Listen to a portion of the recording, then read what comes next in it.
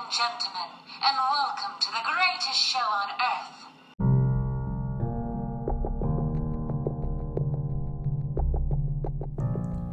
What's up, guys? Welcome back to the show today. It's your host, William, here at World of Wally. Today's episode takes a little different route than we usually do. The guest I have today, she has a very unique story, an extremely unique story. You know, they say that space is the final frontier, or at least a lot of people believe that. Star Trek made it popular. And then there are other folks that think death is the final frontier, because they don't believe in anything beyond their physical death here on earth. Now, me being a believer, a follower of Christ, I believe that there is an afterlife, and mine will include a meeting with God, a meeting with Jesus in heaven, or whatever my concept of heaven is. And we could get into that, but that'd be a whole different episode. My guest today had what would be considered by most as a near-death experience. And I know you've heard the term near-death experience before. And near-death, it's usually pretty cookie cutter. It's I saw a bright light, I saw lost loved ones, I saw someone from my past, I saw an angelic figure, I saw God, and then I was pulled away from it back into my body.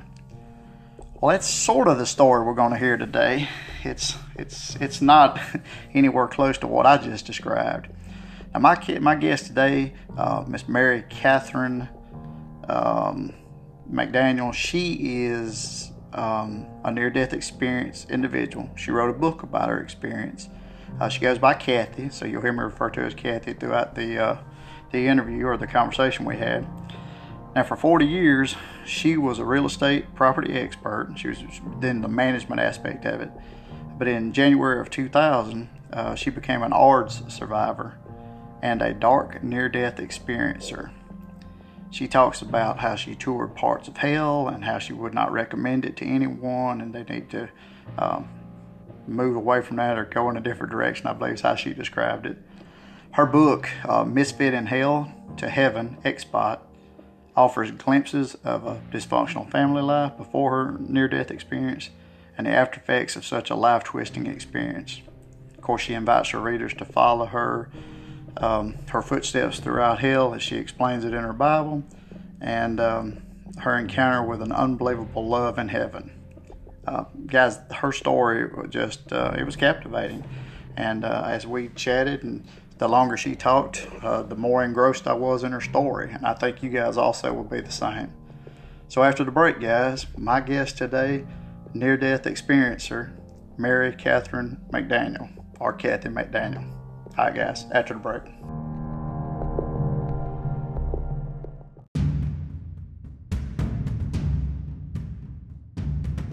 Hey guys, quick shout out to Timothy O. Davis of Ridgewood Recording Studios. His studio offers a full line of music production ranging from song demos and singles to fully produced albums. He focuses on excellence at every level of the recording and production process and will work with you for your project-specific needs.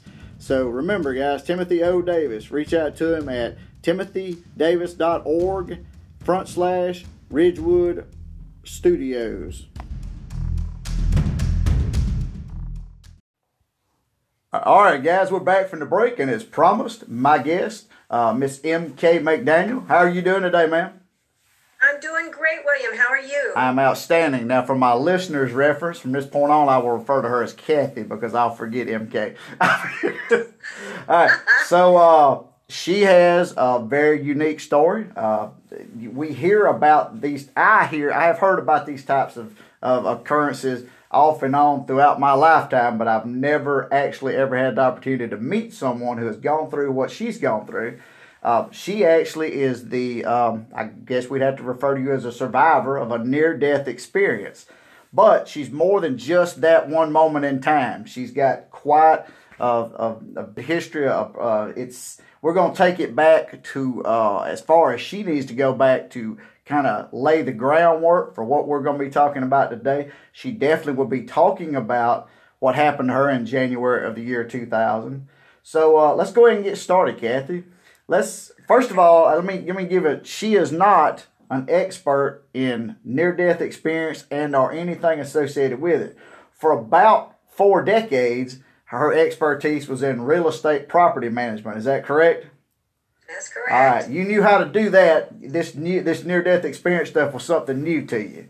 So let's sure was. let's go back. Take a crash course. Let's go back as far as you need to go to kind of give us the backstory before those events of January 2000 played out. Okay, go ahead. Okay, going way back, I start my story in my book back with my grandparents because there was kind of a diverse group of people back there. They were young people in the 1920s, which was kind of an interesting time for America. And out of my 4 grandparents, 3 of them were alcoholics. Nice people. My grandma on my mother's side was very sweet and very kind. My grandfather, however, was a mean drunk. He had a very good job and was a provider, but he just got nasty. And my mother was an only child. And she wanted to get out of the household when she was in high school. Let's just put it that way. Whereas my dad came from farming folk. They were kind of sharecroppers in Oklahoma, and several of the family members lived on adjoining farms. So he started off his life in a very different environment. My grandmother was from a large family, just like everybody. And she decided shortly after having her second child in a year and a half that she was not going to stay on the farm. So she lit out, got divorced, first divorced in the whole family, and went to the big city to start her own little business, and took my dad, who was about 4, and his sister, who was about 2.5. And they lived pretty much in boarding houses while Grandma was at work. Grandma was an alcoholic. The only non-alcoholic was with my grandfather, who lived on the farm. They didn't have money for alcohol. So this is where my parents came from. So they met in high school. My dad was poor. My mom was beautiful and young and just a doll, and dating all these really nice rich boys. And then there's my dad. They fell in love. He got called up for duty for World War II. He joined up to become one of the first air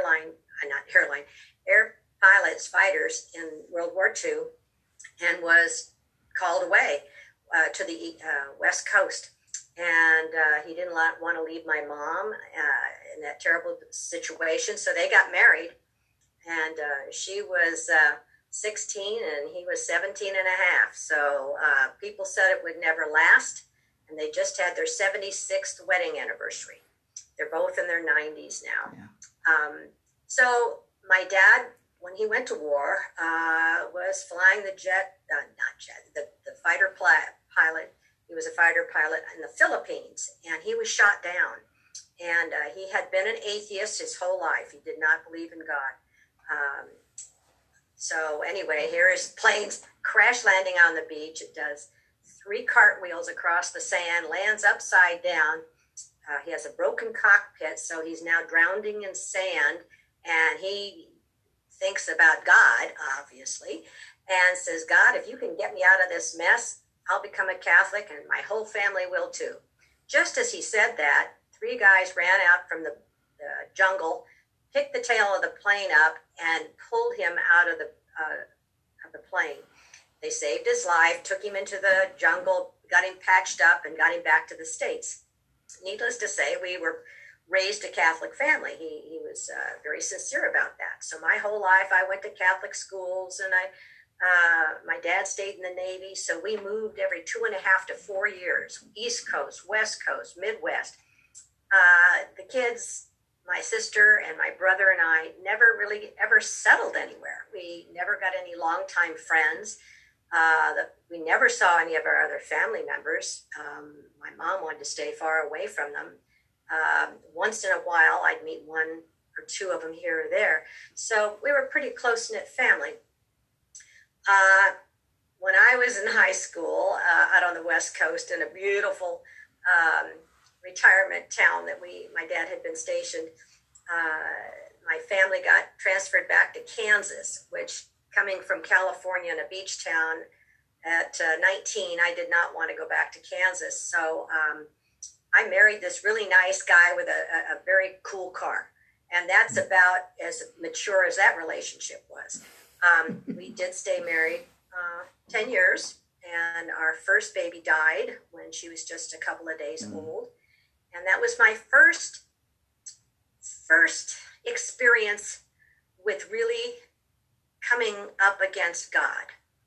I didn't understand that at all. I had been a good person, and the baby suffered, and it was awful. And I was very angry with God for a long time. I still went to church, but I was thinking nasty thoughts about God the whole time. Right. I continued to raise my children. When I got divorced, they were little.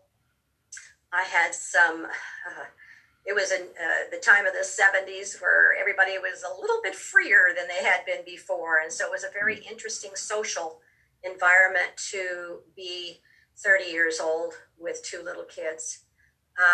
After a few years, I married somebody with two kids, and it turned out he had a mental problem. So that didn't last but about 3 years, and that was an ugly breakup. Now my kids are older, and I'm still single. Started in real estate with somebody else, the property management. And my life was going along, and I met this wonderful man. Honestly, he was just a great fella, and we had a lot in common. And we had a relationship. We bought a house together, and he's the one that said, "Quit working for other people. You're so good at this. Start your own business," and pushed me into doing that, which I did. And it was very successful, and I loved it. I loved the freedom. And my kids were going to high school and then to college, and we were still together, my friend and I. We were engaged at that point, and he was very much a workaholic, and so was I. And so that worked out fine because the teenagers were doing their thing. But then it came to a point where he was going to be transferred for he was going to get a really good position in the company, but he had to go to Chicago. And here my family, my children were in college on the West Coast. I had my business that I'd had for, 10 years now. I couldn't leave to go to Chicago and sit home while he went to work all day long. So it just wasn't going to work. So we stayed best friends. He moved to the East Coast. I stayed where I was. And then about a year later, he phoned and said he needed to come talk to me. So he flew out and told me that he had leukemia. And he was 53 and picture health. And I was shocked. And he says, "I'm going to go to Seattle and have this experimental hospital where they're going to try drugs that they've not tried on other people and see if they can save me, and I need a caregiver." And he had been dating someone who said that she would go too. So the three of us went out. It was supposed to be a 3 to 5 month program, and it was just hellish.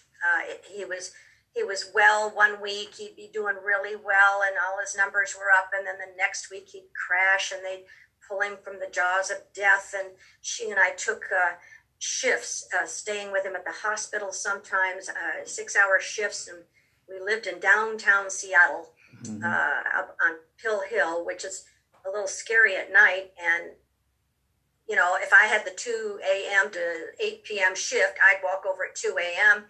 She'd be passing me in the street. And one time I said, "Should we be scared about somebody attacking us or something?" She says, "If somebody attacks me, I'll kill them." She says, "We were so stressed and tired and don't touch me, just don't do it." Right. So that was kind of this aura, I think, that we threw around ourselves to keep ourselves safe. We were like zombies. And but we tried our hardest, and that 2 to 5 months turned into 8. And by the time he passed away, I was a physical, mental, and emotional wreck. I couldn't believe he died. I just couldn't believe it. So I was preparing during this time that he was in the hospital, and just before, I had met this very nice person, a fella, and he lived out of town. His brother lived in Seattle. We ran across each other that way. But anyway, he was very supportive and very kind. And while I was going through this phone calls, and he'd come over for dinner and that kind of stuff when he wasn't working nights. But anyway, he was a good friend. So when my friend died, I had a full-time job because at the last couple of weeks, they sent me away. The other lady, they had married just before they left to come out, and she kicked me out. So I would still come on weekends to see him, and that was hard too. But so I was run down. My boyfriend invited me to California. He was going to sing at a concert. I went down there. They had this horrible flu going around, very virulent flu. It's a pneumonia kind of thing. And I picked it up. And so when we came back, in a very short order, I came down with this thing, and it was just this awful coughing. It's very similar to what COVID is right now. And so one night, when my friend called, I says, look, you need to come spend the night here, please, on the couch, because I've never been so sick. I was up on the third floor of an apartment building.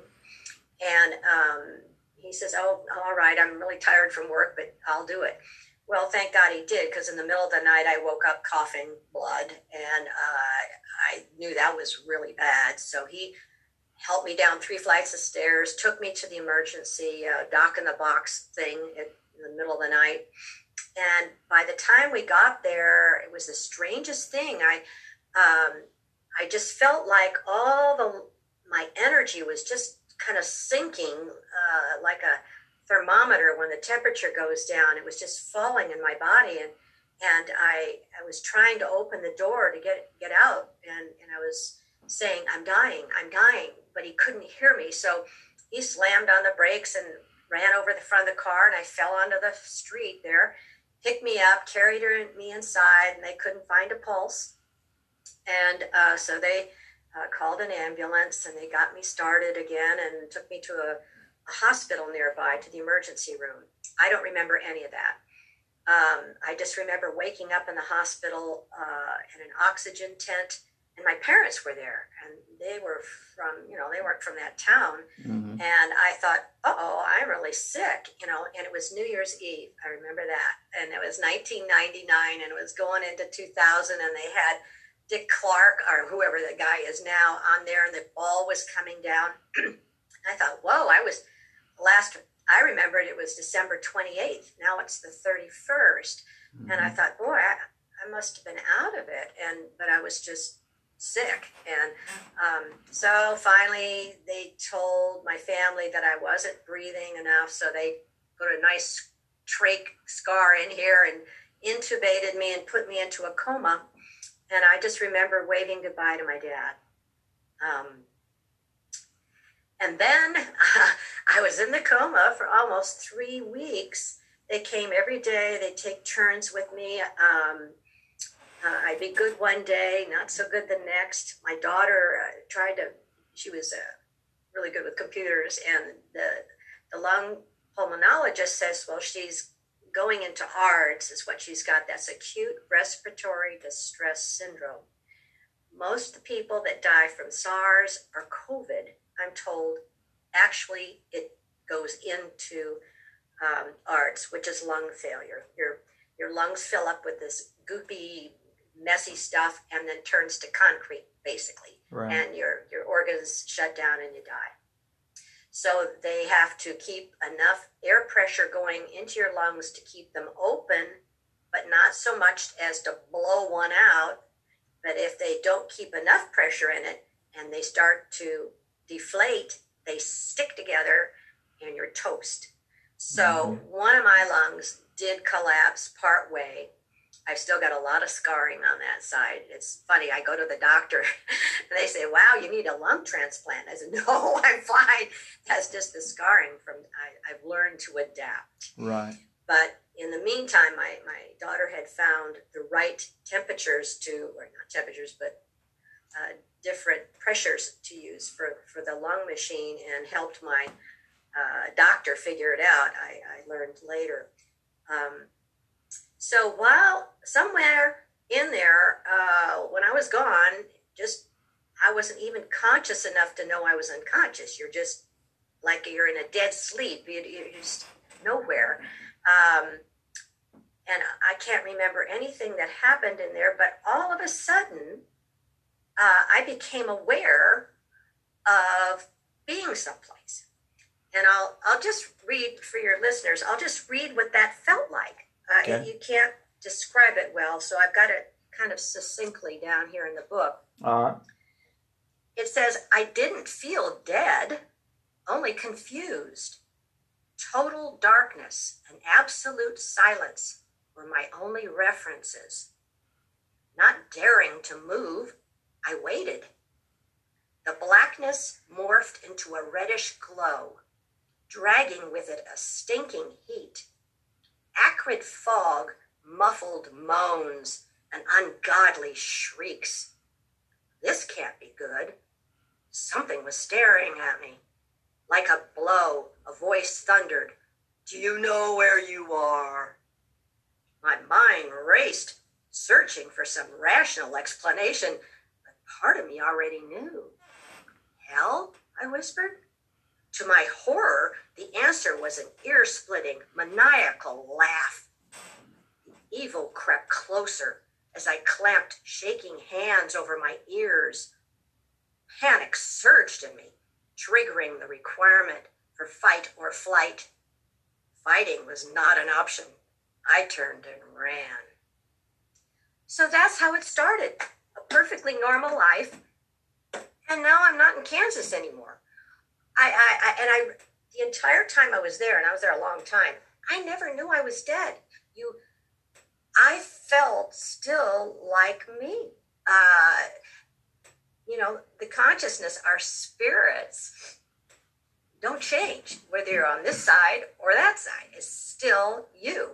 I didn't have a mirror, so I couldn't look and see if I had a body, but I didn't think I was dead, so I assumed I did.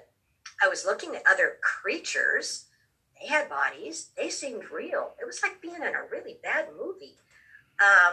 So after that, there were several different scenarios that presented themselves. Other people have different experiences. This was mine. It was like being in this bombed out city, an apocalyptic hell scene.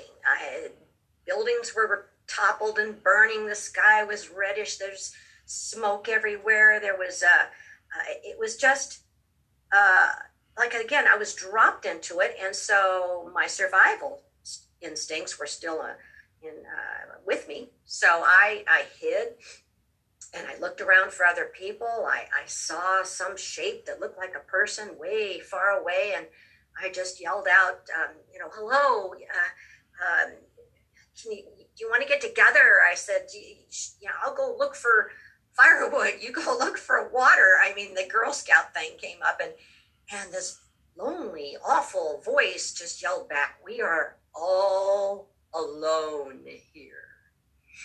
And I thought, oh my gosh, I mean, you can't believe the terror, and all I could think of is how to get out of here. That's all I could think of. I've got to get to safety. I've been reading some books, last couple of books I've read about, if there was an EMP, they knock out all the power all over the United States, and what happens then? There's chaos and people murdering each other. It was kind of like that. It could happen, so I still thought I was on Earth, and I just dropped into this scene. So that went on and on. I finally found myself in another place, which was a strange place, but there was somebody I knew that was alive. And I thought, again, okay, I'm still alive. Wonder why she's here. So we had this little interchange, but it was not a pleasant one. And it was almost like that wasn't really her. Maybe somebody, I don't know. I was confused. I had to leave. It was not comfortable. It was not safe. So I walked just away from her, and a whole completely different scene was there. That went on and on and on until I got to a place that the demons showed up. Real demons. I mean, I don't know what else to call them. They were big and ugly and mean. And over a series of events, it seemed like they were just playing with me, like a cat plays with a mouse. This was entertainment. They told me I had to do specific tasks, and then I could get out. Well, I wasn't sure what get out meant, but it was good. So I would say, well, what's that?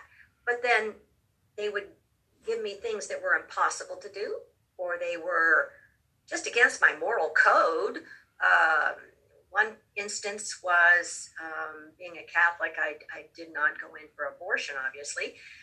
One place I was in was this sort of hospital, and I just, again, was dropped into it, and all of a sudden there's bright lights in a hall, and I looked to the right and the left. There's two doors that were kind of open, so I peeked into one, and there was all these women on gurneys, but they were like in an exam room for an obstetrician, and these doctors were working between these women's legs, and the smell was bad, and I thought, what's going on in there? And I thought, oh my gosh, I figured it out, so I'm backing out of the room and bump into this demon, big guy, and he says, your job is to go into that room and give whatever the doctors hand you, you take that into this room over here, and you put it in a pile, and you come back and you start over again. That's your job. You're going to keep doing it. And he's standing there with this big truncheon or whatever it was. And I thought, I just backed up, and went into the room, and some doctor had a bloody hand up in the air, and he turned around and says, get over here. So I did. I went over, and he had aborted this poor little torn up baby and put it in my arms. And he says, get, and so I walked into the hall and horrified, I was shocked beyond what to do. And this demon says, he just points to the other room. So I walk into this room that was as big as a Costco, an empty Costco. And there was just piles and piles of these little dead bodies in there. And the sight and the smell. And I mean, I was just beyond shocked and horrified. And I laid this poor little baby down and went back in the hall, and he pointed to the other room. I said, no, I'm not going to do that. He said, oh, yes, you are. Otherwise, you have no idea what else will happen to you next. And I just crossed my arms and I just said, no. Well, it got worse. There was an incident with some, in a town, terrible town, with terrible, like, zombie people in there. And between these instances, I would get on this monotonous road. It was dark and scary, and it just went on and on and on. And I would be walking, and I thought I was hungry. I felt like I was thirsty. I kept thinking, I just don't understand what this is, and how am I going to get out of here? This went on and on for a very long time. When I got home back, somebody says, well, could have only been gone for a short time. I says, no, I was there for a couple of years. And they said, well, that's not possible. And so all this I had to figure all this out when I came back. But for the time being, I just thought I'll just think about this later. But in the last instance, the last scenario I found myself in was really bad. And I was getting really depressed. People kept saying along the way, just give up, just despair. You're never going to get out, And I thought, no, I'm a strong person, and I'm not going to let this beat me. But at the end, there was by accident,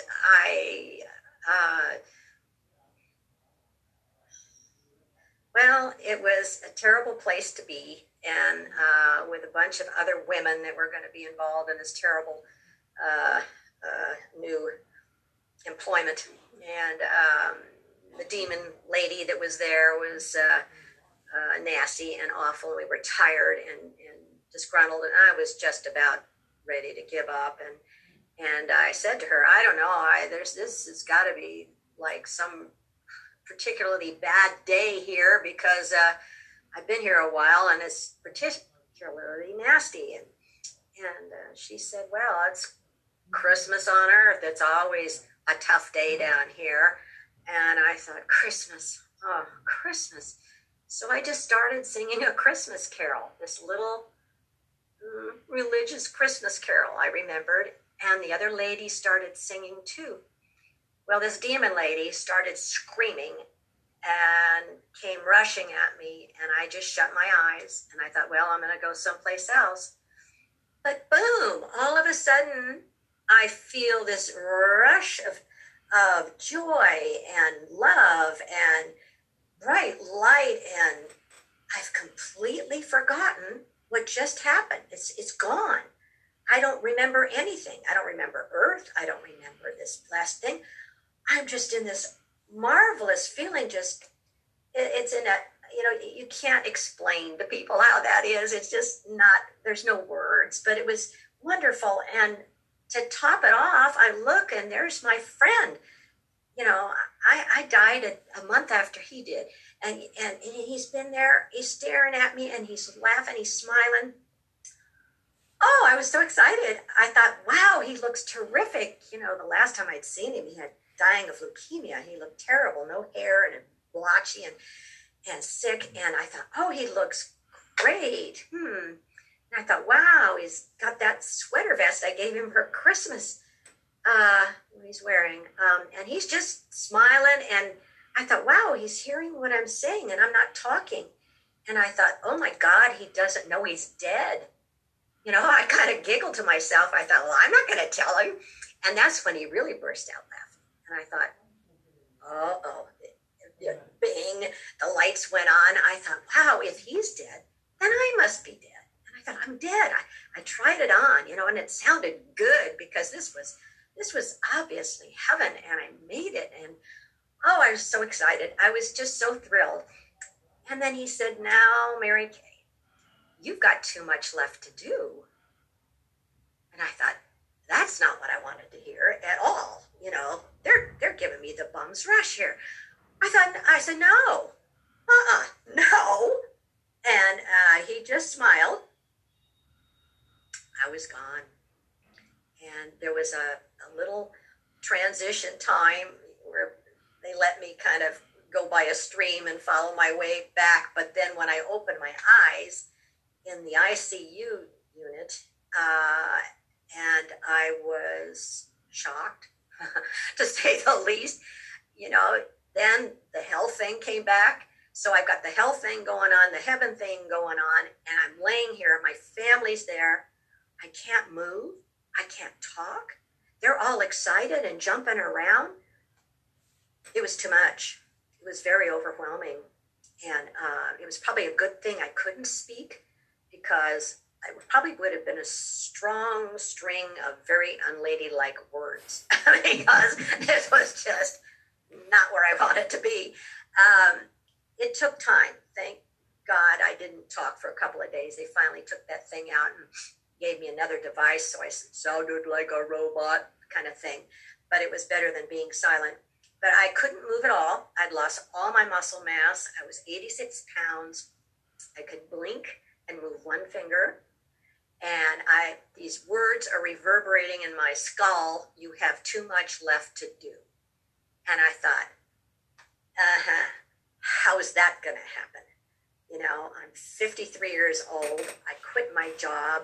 I have no place to live. I can't move. And you tell me I've got too much left to do before I can go back to heaven. It was just cruel. Just cruel. So anyway, it was a long recovery. I was in the hospital, the ICU, a month, and then I had to go to a physical therapy rehab for a month. I had to totally relearn how to walk, talk, feed myself, crawl, go upstairs. I couldn't do anything. I had to learn like a baby. all over again. And all the time they're trying to get me to eat. Nothing tasted good.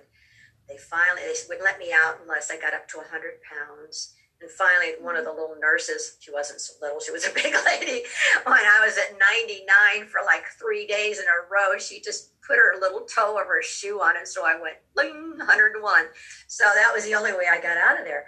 But I had no place to go. I mean, my parents said, sure, you can come live with us. And I thought, that's not going to work. They had a little 2-bedroom house and 1 bath. And I thought, no. So my friend who I had been dating, he had been there every single day in the hospital. I didn't know it. He asked me to marry him just before I left the hospital. And he says, I'll take care of you. We'll be fine. And God bless him. I thought, wow, that's something. So we did. We moved back into a little house and got married and stayed married for about 11 years. And during that time, I was able to, I wrote because the heaven thing was so short and wonderful, but the hell thing was so huge. And I was so afraid to even sleep for fear that the demons would come back and claim me. So because they had told me in the hospital, well, you had white amnesia. You can't remember anything that happened to you. And later, when I got to IANDS, which is the International Association of Near-Death Studies, it's a bunch of all kinds of people that have died and have weird experiences, and there's thousands of them all over the world, and the stories are similar, but they're diverse, and it was just a joy to just find my tribe. I fit in. I could tell the story, and nobody said, don't tell me that story. It sounds terrible. They really helped me with their experiences to understand that I experienced hell with my spirit, not with my body and my brain. So that was how I remember every detail of that thing 21 years later, but I don't remember where I left my keys yesterday. Mm-hmm. That is burned into my psyche. But I thought if I could just write this stuff down and put it in, take the piece of paper and put it in a drawer, and the next day write it all down, put it in a drawer, maybe someday I'll write a story about it. It kept me busy because there was not much I could do. I was so frail. It took me a good year to get enough strength back to be able to, have some sort of a life. Thank God for my husband. He was working, and I got to be a housewife for the first time in my life, really have somebody bring in the paycheck. I'd had to do it my whole life. Mm-hmm. So that was wonderful. And the years went by. I was at IANDS for about 10 years, and it took about 10 years for me to be able to tell that story to anybody. That was the first time I ever told it, the whole story, and nobody cringed. They clapped when I got out and got to heaven. The whole thing, what people said is, you went there and you got out, I can do it. The thing is, what I learned over these last many years from speaking to other people, mm-hmm. and my own meditation and all that stuff is that God is all loving. He's all forgiving. He doesn't send anybody to hell. We choose to go. And with my Catholic upbringing, I was taught that, most people don't go straight to heaven. They go to purgatory. And I was told it was like hell, but you get out. Only saints, Mother Teresa, somebody like that, shoot straight to God. Everybody else goes to purgatory. Right. So I bought it. I live my life with, okay, if I don't know, take $1 out of my mom's purse, I'll do a little time in purgatory. But if I say a rosary, then I get time off. So it was this big math game I played my whole life. And so I pretty much expected to go to purgatory. So I did. And the experiences in hell, it took me a long time to realize a lot of those things that happened to me were also kind of parallel with the hellish things that actually happened in my life. So I even made my own hell. So this what I want to get out to people is you don't have to go to hell unless you want to, unless you choose to. Otherwise, just be a good person. I was told, the things I was told was to be loving, kind, merciful, forgiving, encouraging, grateful, non-judgmental, and useful. When I asked, I said, I never want to go to that place again. What must I do? And those are the things that came up. If you can't remember them all, be loving and kind. And make that your mantra in the morning when you wake up. I do. Dear God, help me be loving, kind, whatever. And it's the small things. It's the small ways that you can do it. Somebody was asking, what was this great thing that you had to do when you got back? And it took me years. I didn't have to be Joan of Arc. I could just do little things every day to everybody, and that's going to do it. That's the ticket, and it's easy. Anybody can do it. You don't have to go to hell. Don't go there. It's bad. So that's kind of where I am now. Is I finally, at one of the IANDS conferences last year, some lady was starting a little publishing company, and she wanted to know, she says, do you have a book? Do you have something you need to get out? And all through the years, people have said, boy, you've got to write a story about that. And so I finally picked up the flyer, and I said, yeah.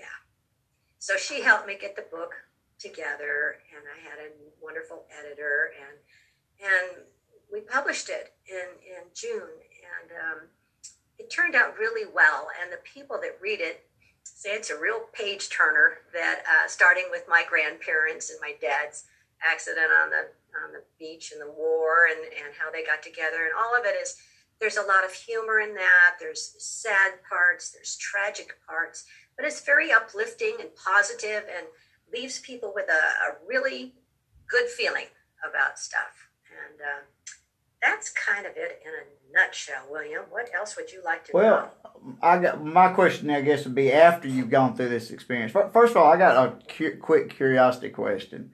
Sure. From the last day you remember, your last recollection, I think you said was like the 28th day of December. When was the next day that you actually had like a cognitive knowledge of what day it was? I believe it was January 17th. That was my daughter's birthday. January the 17th. So you literally lost 20 days of your life. Like you have no recollection.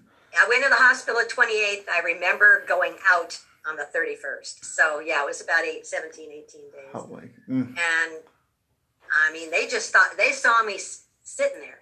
Now, the one thing that was kind of interesting is I had been trying to tell anybody. They said, well, what happened? And I said, anyway, I started with the bad stuff, and they said, well, oh, God, I don't want to hear about that. And my mom says, you talked to Patrick. That was my friend that I saw in heaven. Right. And I says, how do you know that? Yes, I did. She says, you were laying there day after day after day with no expression. Your face was all gray, and you didn't move, and we did, no matter what we said. And I was sitting next to you one time, and all of a sudden, your face kind of lit up, and you tried to smile, and you were trying to talk. And she says, I knew you were seeing Patrick. And I said to him, don't you dare take her. You send her back. Well, I almost strangled my own mother. I said, Lord, are you kidding me? And she says, no. And I says, because I kept saying for months and months and months, why did you save me? I wanted to be in heaven. Why did you guys save me? If that ever happens again, don't save me. And my mother finally says, don't worry, we won't. As a joke, kind of, because once you've been there, heaven is home, and you just, you get so homesick being back here. And another thing that I've learned from these other people is we start in heaven. That's why it's our home. And then people say too many of them for me to discount it, that we choose to come down here. We choose to become human. We choose what we want to learn. We choose our little heaven family goes with us. Sometimes you're my son. Sometimes you're my friend. Sometimes you're just somebody I meet once and we never see each other again. Like you. You had me on this program. So somewhere way up before we were born, we decided we'd do this. It makes life so much more fun. Not only do you think about people in your life that you picked, but it's the situations. It's the, gee, God, why me type things. Like when my baby died. To be able to say, wow, I chose that. Wow, I wonder what the lesson was there. Well, I've learned that people that come down or souls that just come down for a short period of time say, I'm done with Earth. I really don't want to stay very long, but I'll help you with this lesson. So the soul that was my baby chose to come down and be with me for 9 months and 2 days. And then she went home, just like we planned. And had that not happened to me, there were 2 of my best friends lost babies. And a lot of people I know have lost babies. And I am now full of empathy instead of just sympathy because of that experience. And I've been able to help other people in that tragedy that other people can't help because they've never been there. So anything terrible that happens to you, look for the blessing because there's a lesson and it'll work unto good. That I found to be very true. Kathy, you have an amazing and an intriguing story. I can only imagine. We got just a small capsule, just a glimpse of your whole story that's detailed in the book. Where exactly can they find the book? Where can my listeners find your book? Just go to Amazon.com and type in Misfit in Hell to Heaven Expat. Okay. And it'll come up and you can just order it there. That's the cheapest way to do it. They can also reach out to you how? I have a website that's the same address, www, the book. And then there's a little tab that says contact. And just put in your name and your email address. And if you've got a question or whatever, I can get you there. You can get me there. I'm assuming you're also on Facebook if they're looking for you. I'm on Facebook. Because everybody's on Facebook. I know. And I tried to have my own personal account and then a book account. But the book account was just so much trouble. I know. Just so much. So I just put my own. When you get on my Facebook, you're going to see me. And my friends, and every now and then I'll throw in an ad for the book, but I am more than my book.